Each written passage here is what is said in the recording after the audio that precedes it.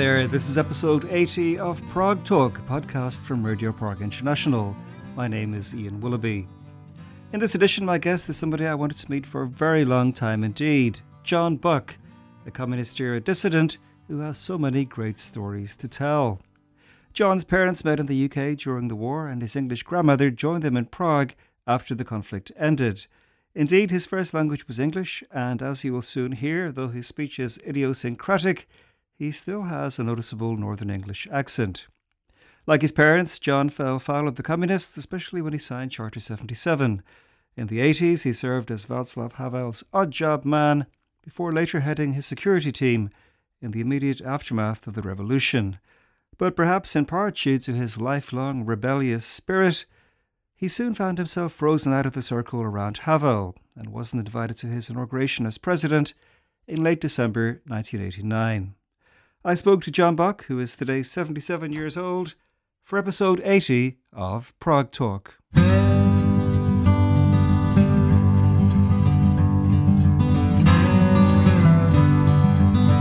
I'd first like to ask you about your parents. They met in the UK during the war. Yeah. Czech dad, British mother. What did your dad do in the war? My father escaped to Poland when the Nazis occupied this country, and he gone to Krakow, where was the Czech Legion. And on the 1st of September, Poland was attacked by Germans, so my father couldn't get through the North Sea to England, because he didn't want to go to England straight away, and he did go to Soviet Union. And Soviet did attack also Poland, so both sides. Anyway, they rather did go to the Soviets than to the Germans. And end of all, he was 1.5 years in Gulag at a town called Suzdal, 700 kilometers from the Moscow. And when the Germans did attack, the Nazis did attack the Soviet Union, the Soviets and West countries did make agreement and pact.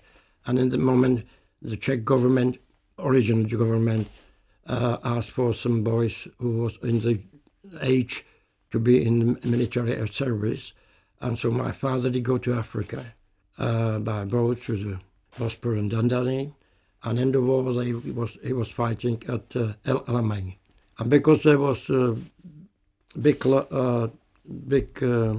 need of the people, pilots and stuff for the Royal Air Force, so my father joined the Royal Air Force and was at the 311 Squadron flying to the end of the war. And there they met. Even my mother didn't do on the same airport. They met when they did go to dancing and going to bars. So they met there. And my mummy was doing in those years the mechanic of the Spitfire, 7 Spitfires in the air, and repairing them. And then they came here after the war. The end of the war. I was started in Scotland. It was the last airport on east shore of Scotland. I can't remember now. That's where you were conceived? Yes, outside, on the end of the airport.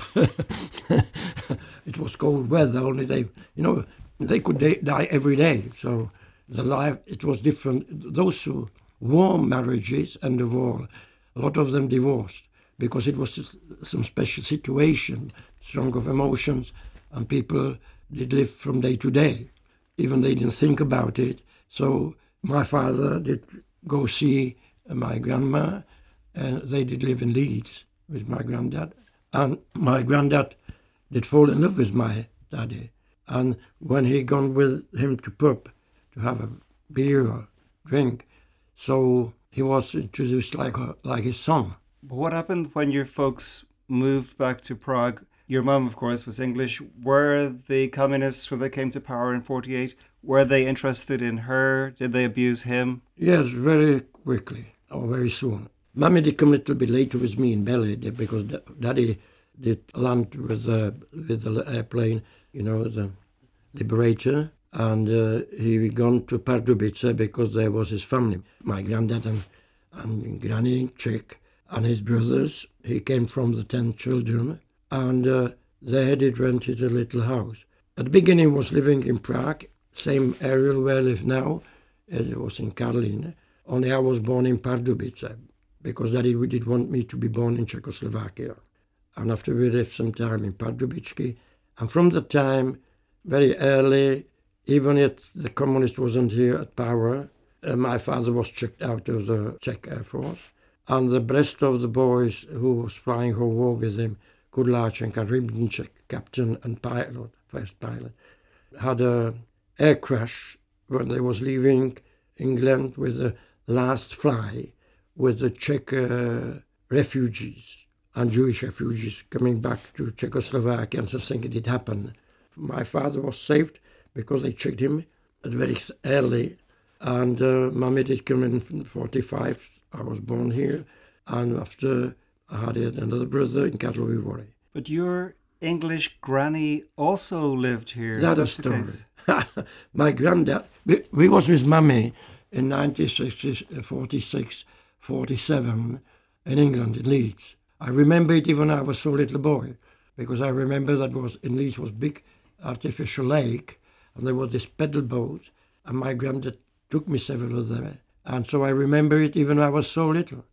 And after in 48, and after the putsch, after the changes, communist changes, Mommy was her only one daughter, only one child. So she sold everything. She sold the house in the Leeds, and all the money she did get, even the pension after the granddad, sent it to Czech Bank and moved here. That's amazing to me, because I think it must have been hard for the wives of the airmen and the others, but for the mother, for the granny to be here also. That was dreadful. Only what was funny, she didn't know only a few Czech words. She didn't learn Czech. She didn't want to learn Czech. Suddenly when she did find out in what kind of, I don't want to use the right word, in mess, so she closed herself. Oh, she was in most of the time she was living with family. She didn't have no friends. She was listening radio Luxembourg or BBC. And did she use you like her little interpreter? Yeah. And to be true, she was a friend only with my mommy. Mommy did have quite a lot of friends. She learned Czech very well, only autodidact herself. Nobody didn't teach her. At the beginning, she had a quite good job, only after being English from the capitalistic and imperialistic country, and my father like a Western airman. So we was, matter of fact, from beginning discriminated. And they was moving us from place to place. So we started in Pardubičky, and after we was a very short time here in Prague. After we did go to Karlovy Vary, where was born my brother, he's 3.5 years younger than I am. After they pushed us to Ústí nad Labem, from Ústí nad Labem we did go back to Semtín near Pardubice. After we was pushed to Tanvald, which was a Sudet area. From there was pushed to the Liberec. And what was every time mentioned in our family, that two things did get harmed. Our furniture and our education, because we didn't find no grassroots in the place where, so we didn't have the friends our whole life. Normal children, when they go to normal schools and stay there for a long time. Was it the case that your mum was somehow pressured into leaving Czechoslovakia eventually in the 60s? It was after what was happening. First of all, parents did get divorced. Like a lot of other Czech English marriages, really did break down because it was started in the very funny conditions. So she had another husband, Jaroslav Odvárko. He was a very easy man, only there was a home terror. One day I was a little boy, I was 9 or 10, and when he started beating me, I had gone to the kitchen and took the knife and started in front of Mommy. I said, if you yet hit her, I will kill you. He did go to the court. They did want to send me to the house for the naughty boys. So Mommy did take me to the Český Dub, which was originally it was a monastery. And when he was standing there, it was on spring, I remember, because the cherry trees was white.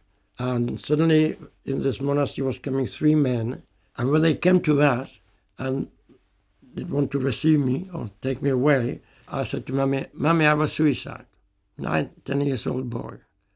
And Mommy just looked on the men and said, I'm taking him home. I don't care what will happen. And nothing didn't happen. It was so surprising. Mommy was an unbelievable person. after she was working very hard in very labor works, only very, lousy. And so when I did join the army, which was a national service, I didn't want to. I was twice in mental hospital, only they find me quite not ill, mentally ill. So end of all, I did go to serve to the Jatets, and Mommy was working in those days in the chemist shop, only like washing pots. She couldn't get a proper job. But she did leave Czechoslovakia. She left. She left it because she was quite fed up of the life, because she divorced with Odvarko. Granny did die. We was big boys. Brother was living already with my father. I was living with Mommy. And when I got to army, and it was 66, which was a little bit liberal. I call it Novotny Spring. In those days, Antony Novotny was the president, and there started some kind of liberalization. Movies, good books, little theaters. The life started to be much more simple, and you could choose what you want to do. There wasn't so political pressure. So in that time, I made it to make my mind and gone to see the family in England in 66. And when she was there, suddenly they came to me and said, "How's that your mother is calling from England?" I said, "Because she gone there on holiday." "And how is that you have a number?" I said, "Because she was calling from Kraliki." So she have a number, which is not, no, I didn't, because they want to blame me that I did say secret of our camp. And so Mommy asked me if it would matter if she was staying in England, that she's fed up of it, what's happening here. We are grown up, and she believes that if they did let her to go, that in short time, we were also with my brother will come to see her, and perhaps choose to go there. And there she found a job and started living there, had some friends, and she was there happy. And that was that. And only she couldn't after come to here because the court made the situation complicated, because it said that Mommy left the country without permission of Communist Party and that she kidnapped her daughter. Even the father hadn't even paid the aliments for her, nothing. So in this moment, I said, "Mommy, it's okay. Of course, I will live my life, brother also, and I hope that soon we will come to see you, perhaps even stay." And there it comes 68, you mean, like the invasion? 8, yes. And in that moment, I could go to see Mommy. Even the Russians or Soviets occupied us, and I was in that time in Yugoslavia when the Soviets came. Anyway, even next year they let me to go and see Mommy, and even in 1970, it was last time I could go. And they took my pass and I couldn't go no more. Well, say in the 1970s, when did the STB, the secret police, begin taking an interest in you, or when did you have your first kind of conflicts with them? Oh, it was yet before, because even Mommy was followed by STB in Kraliki. So that was my first touches with the STB.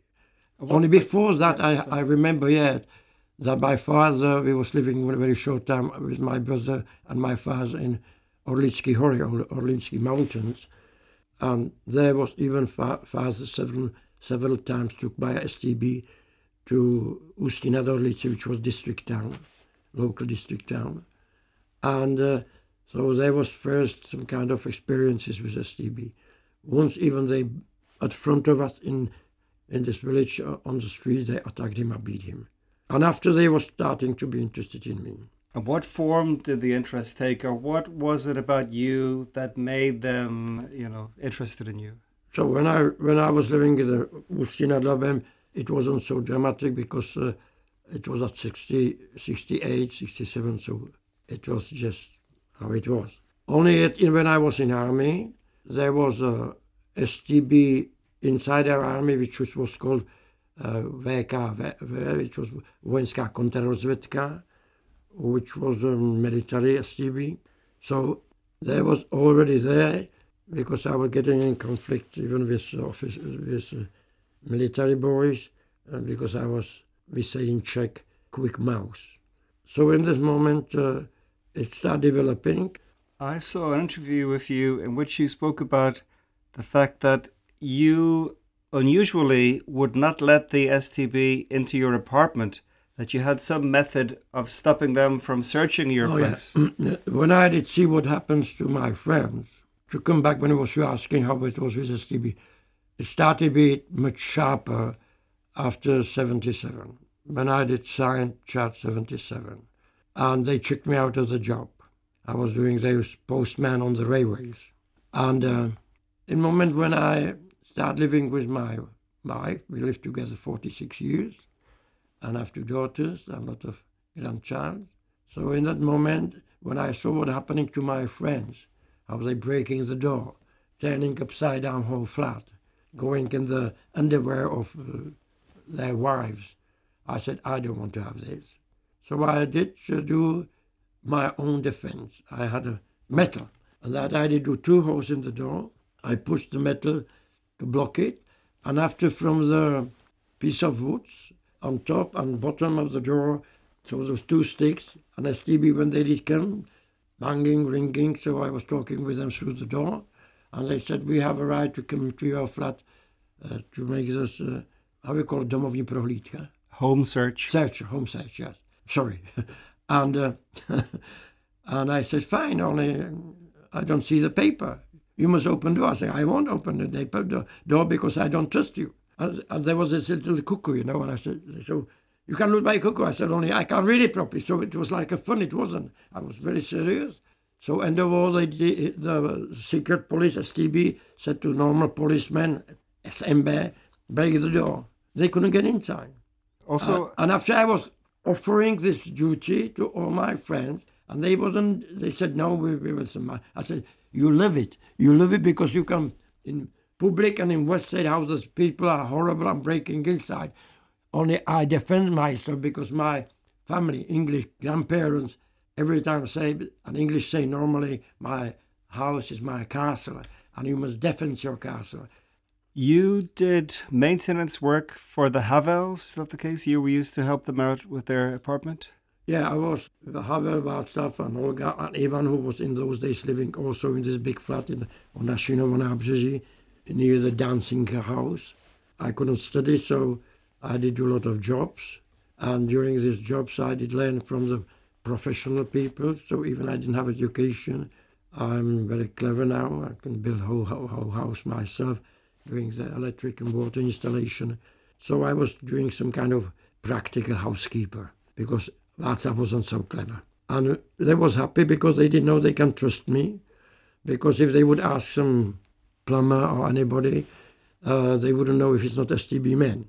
So yes, I was repairing their things and installating for Václav and Olga and Ivan and Dasha. You also had a perhaps surprising job after the revolution, or during and after the revolution. You were the head of Havel's security team and you were unarmed. How did that work? That was working very well. So first I did, when we was at Zečitsky, I was arrested for 3 days on 17th of November. On the demonstration, we was on Vyšehrad. There I did provocate people that we should go down to town and not staying upon the Vyšehrad, and that we should say what did said Magor, who was in those days in prison, that it's enough. It's enough. And after they did beat us in the Vyšehradska in front of the Ministry of Justice, which was typical, and after I was sent to Ruzyně, where I did spend 4 days holding the hunger strike. So I didn't know what was happening later. I thought I would go to prison this time. And suddenly I was released. And when I did get to Václav Havel on Wenzel Square in Melantrich, after they moved to a little gallery u Řečických, where I have a photo where it's only 20 of us or 25. So I did realize that Václav is going himself home at night. You know, this police and STB disappeared. They disappeared now suddenly. And anyway, we could meet some old Bolshevik who could meet Václav and start attacking me because suddenly everybody knew who is Václav Havel. And so I every time followed him to his home, and after I gone to my home, and from that time I was picking him at morning and I was his first bodyguard. And from that moment I started building more and more.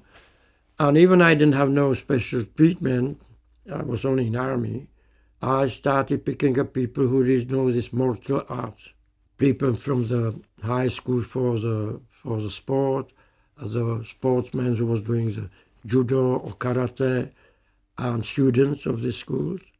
And I taught them that they no weapons, that we will do only that we will defend Václav, pushing ourselves to front. And it did work. And after I told them, if you want to walk through, be kind, say, be so kind, we must go. And it was like, if you remember from the Bible, when the Jews was going over the Red Sea, it was our same emotion. When it was just saying, please, and the crowds was opening like a Red Sea.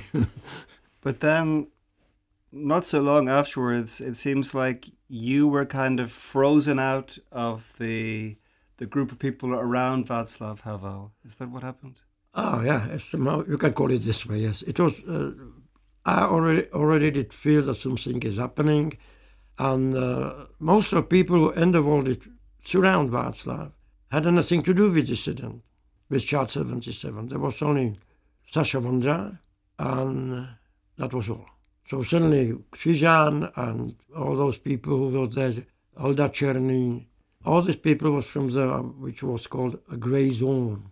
And they were jealous. So at the beginning I did stay at the Russian, where was downstairs was office for the Havel's letters and so, with Olga. I must say, all this what I was doing till the Václav get to the castle with those boys, I wasn't paid. So I had my friends were supporting me.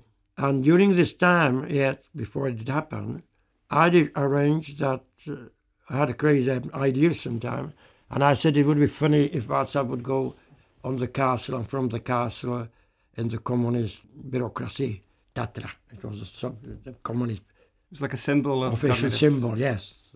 And there, in those days, did come students from the Porto, from Portugal, and they brought to Czech women roses of Porto, which was amazing. And they was giving to women on Windsor Square these roses. And suddenly they came to Špalíček, which was the center of Civic Forum, on the bottom of the Windsor Square. And there I was introduced, and nobody wasn't interested in this student. I was straight away, it was for me unbelievable. They fly here, bring roses, and they said, what you will need? And I said, if you could find nice car, dark blue, and it would be, if it could be Citroën, like was De Gaulle. And they said, we will try our best. They fly back to Portugal. They called me and said, we couldn't find her, only we have a Peugeot. And it's not blue, it's a dark green. I said, fine. So I did send two of my boys from the bodyguard. Somebody paid for them, people from Portugal, Czechs who was living. They flew it there. The students it was new car. And they fly there, had a shower, popped in the car, and non-stop came back to Prague. Just a morning when Václav would go to the car. And this was very funny. And so they did trick me somehow. I didn't go with Václav to castle. Anyway, I was in touch with him. And one day, Olga Havel met me. Car was passing us. I was going on National Avenue, Národní třída, with my oldest daughter, Kristinka, which is a little girl, and my wife. And suddenly, B&W passed us, stopped, and Olga Havlová came outside and said, John, you must go to the Ministry of Interior. There are idiots there, they don't know nothing, and I know you know very much about it. So you must go there. I said, I don't want to go there. You must. Olga was Olga, so and I gone there, and I was working there. And I was the person when the President Bush Senior came to for 1 year anniversary of the Velvet Revolution. And it was on Windsor Square, and I was by director of our office sent because I was only one person who was speaking English to make some kind of service for the president's security people who was living on Davidson big hotel. And in this moment, I did see like the rest of people are jealous. And They didn't check me clearly. They said to get rid of old STB people, they will make a reorganization. A reorganization was that they checked us, all of us, and after some of them was received back, even some STB people. And that is a question of revolution. This kind of revolutions happen. We're kind of running out of time. Everything you're saying is so interesting.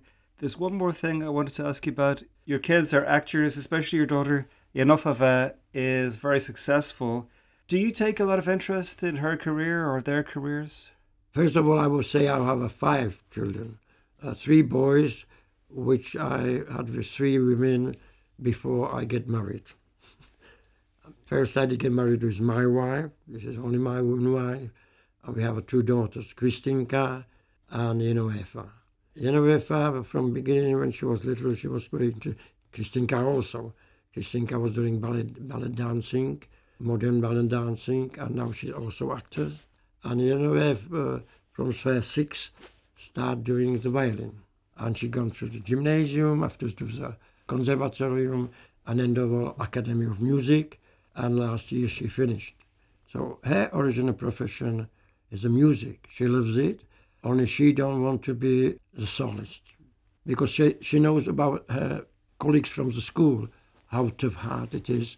You get a lot of music, only less of the live, because you must have this promoters and everything. And suddenly she did get to the movie, because when she was very little girl, one student of the family did see, and she thought, oh, she's clever and funny, and she was doing animating movie where Jennifer didn't like animated, and her voice. And from that time, people start noticing her. And now she's quite famous actress in this country. And I know why my both daughters are talented in actors, in theatre. I had a Czech grandma, and she was called Eliška married Bokova. Only when she was single, she was Postlova. And her grandfather and her daddy and her uncle was owner of the, I don't know how you call it in English, it was a theatre, private theatre, only they didn't have a building and they was moving. In Czech it's called Kočovné divadlo. I guess nomadic theatre? Yeah, something like that. So they was playing in the pubs and everywhere in the town halls. So it's in your family, it's in your genes. And that is family of my father, and she was very talented, she was actress. And when she met my grandfather, who was a village teacher and doing the amateur theatre, they fall in love. Granny was so good that she was nearly to get to the National Theatre. Only she met the granddad. So my daughters are talented after their granny, my grandmother. This is how it is, and she's now mommy, fresh mommy, 3 months old, not yet, Hélène, and I did force them to have it, second name Josefina. So now I have a granddaughter called Hélène Josefina, and hope she will be same like her mommy, Janofava.